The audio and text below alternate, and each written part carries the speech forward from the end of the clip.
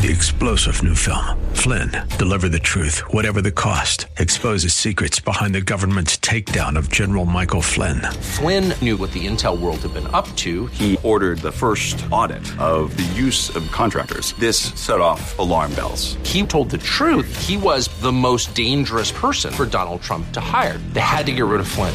Flynn, Deliver the Truth, Whatever the Cost. Available now. Watch it today. Go to salemnow.com. salemnow.com.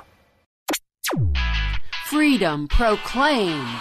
This is Mission America with Linda Harvey. On Saturday, May 5th, a march was held in Washington that was quite a departure from those usually held in the nation's capital, and its message definitely challenged the prevailing narrative of the mainstream media as they cover Washington politics and our culture. It was a march of those who have been set free by their faith in Jesus from the sins of homosexuality and gender confusion. And the marchers were mostly young and from a number of diverse ethnic backgrounds. The march was organized by Voice of the Voiceless. They first gathered at Washington's National Sylvan Theater near the Washington Monument and shared testimonies and worshiped together. One of the people attending this march is a man who is a survivor of the shooting at the Pulse Nightclub in Orlando in June 2016. He recovered and is now, praise God, a former homosexual with an incredible story. His name is Luis Ruiz, a 34-year-old who grew up as the son of a minister. And so he has known the Word of God since he was a small child. He was barely able to escape the shooter that night,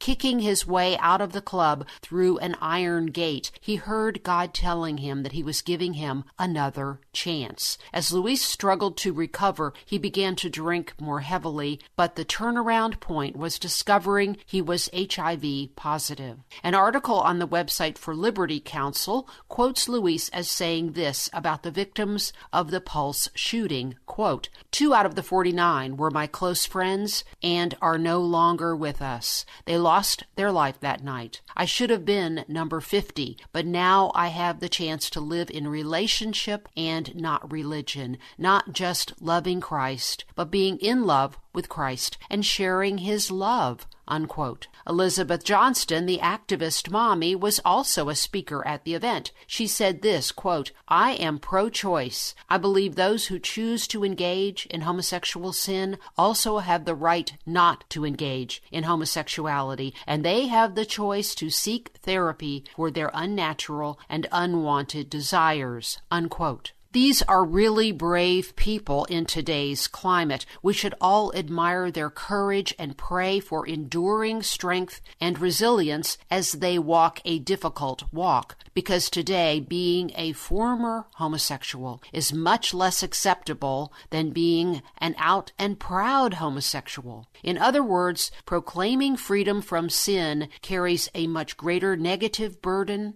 than just giving in to sin. And fellow believers, we need to somehow turn that around. I'm Linda Harvey. Thanks for listening.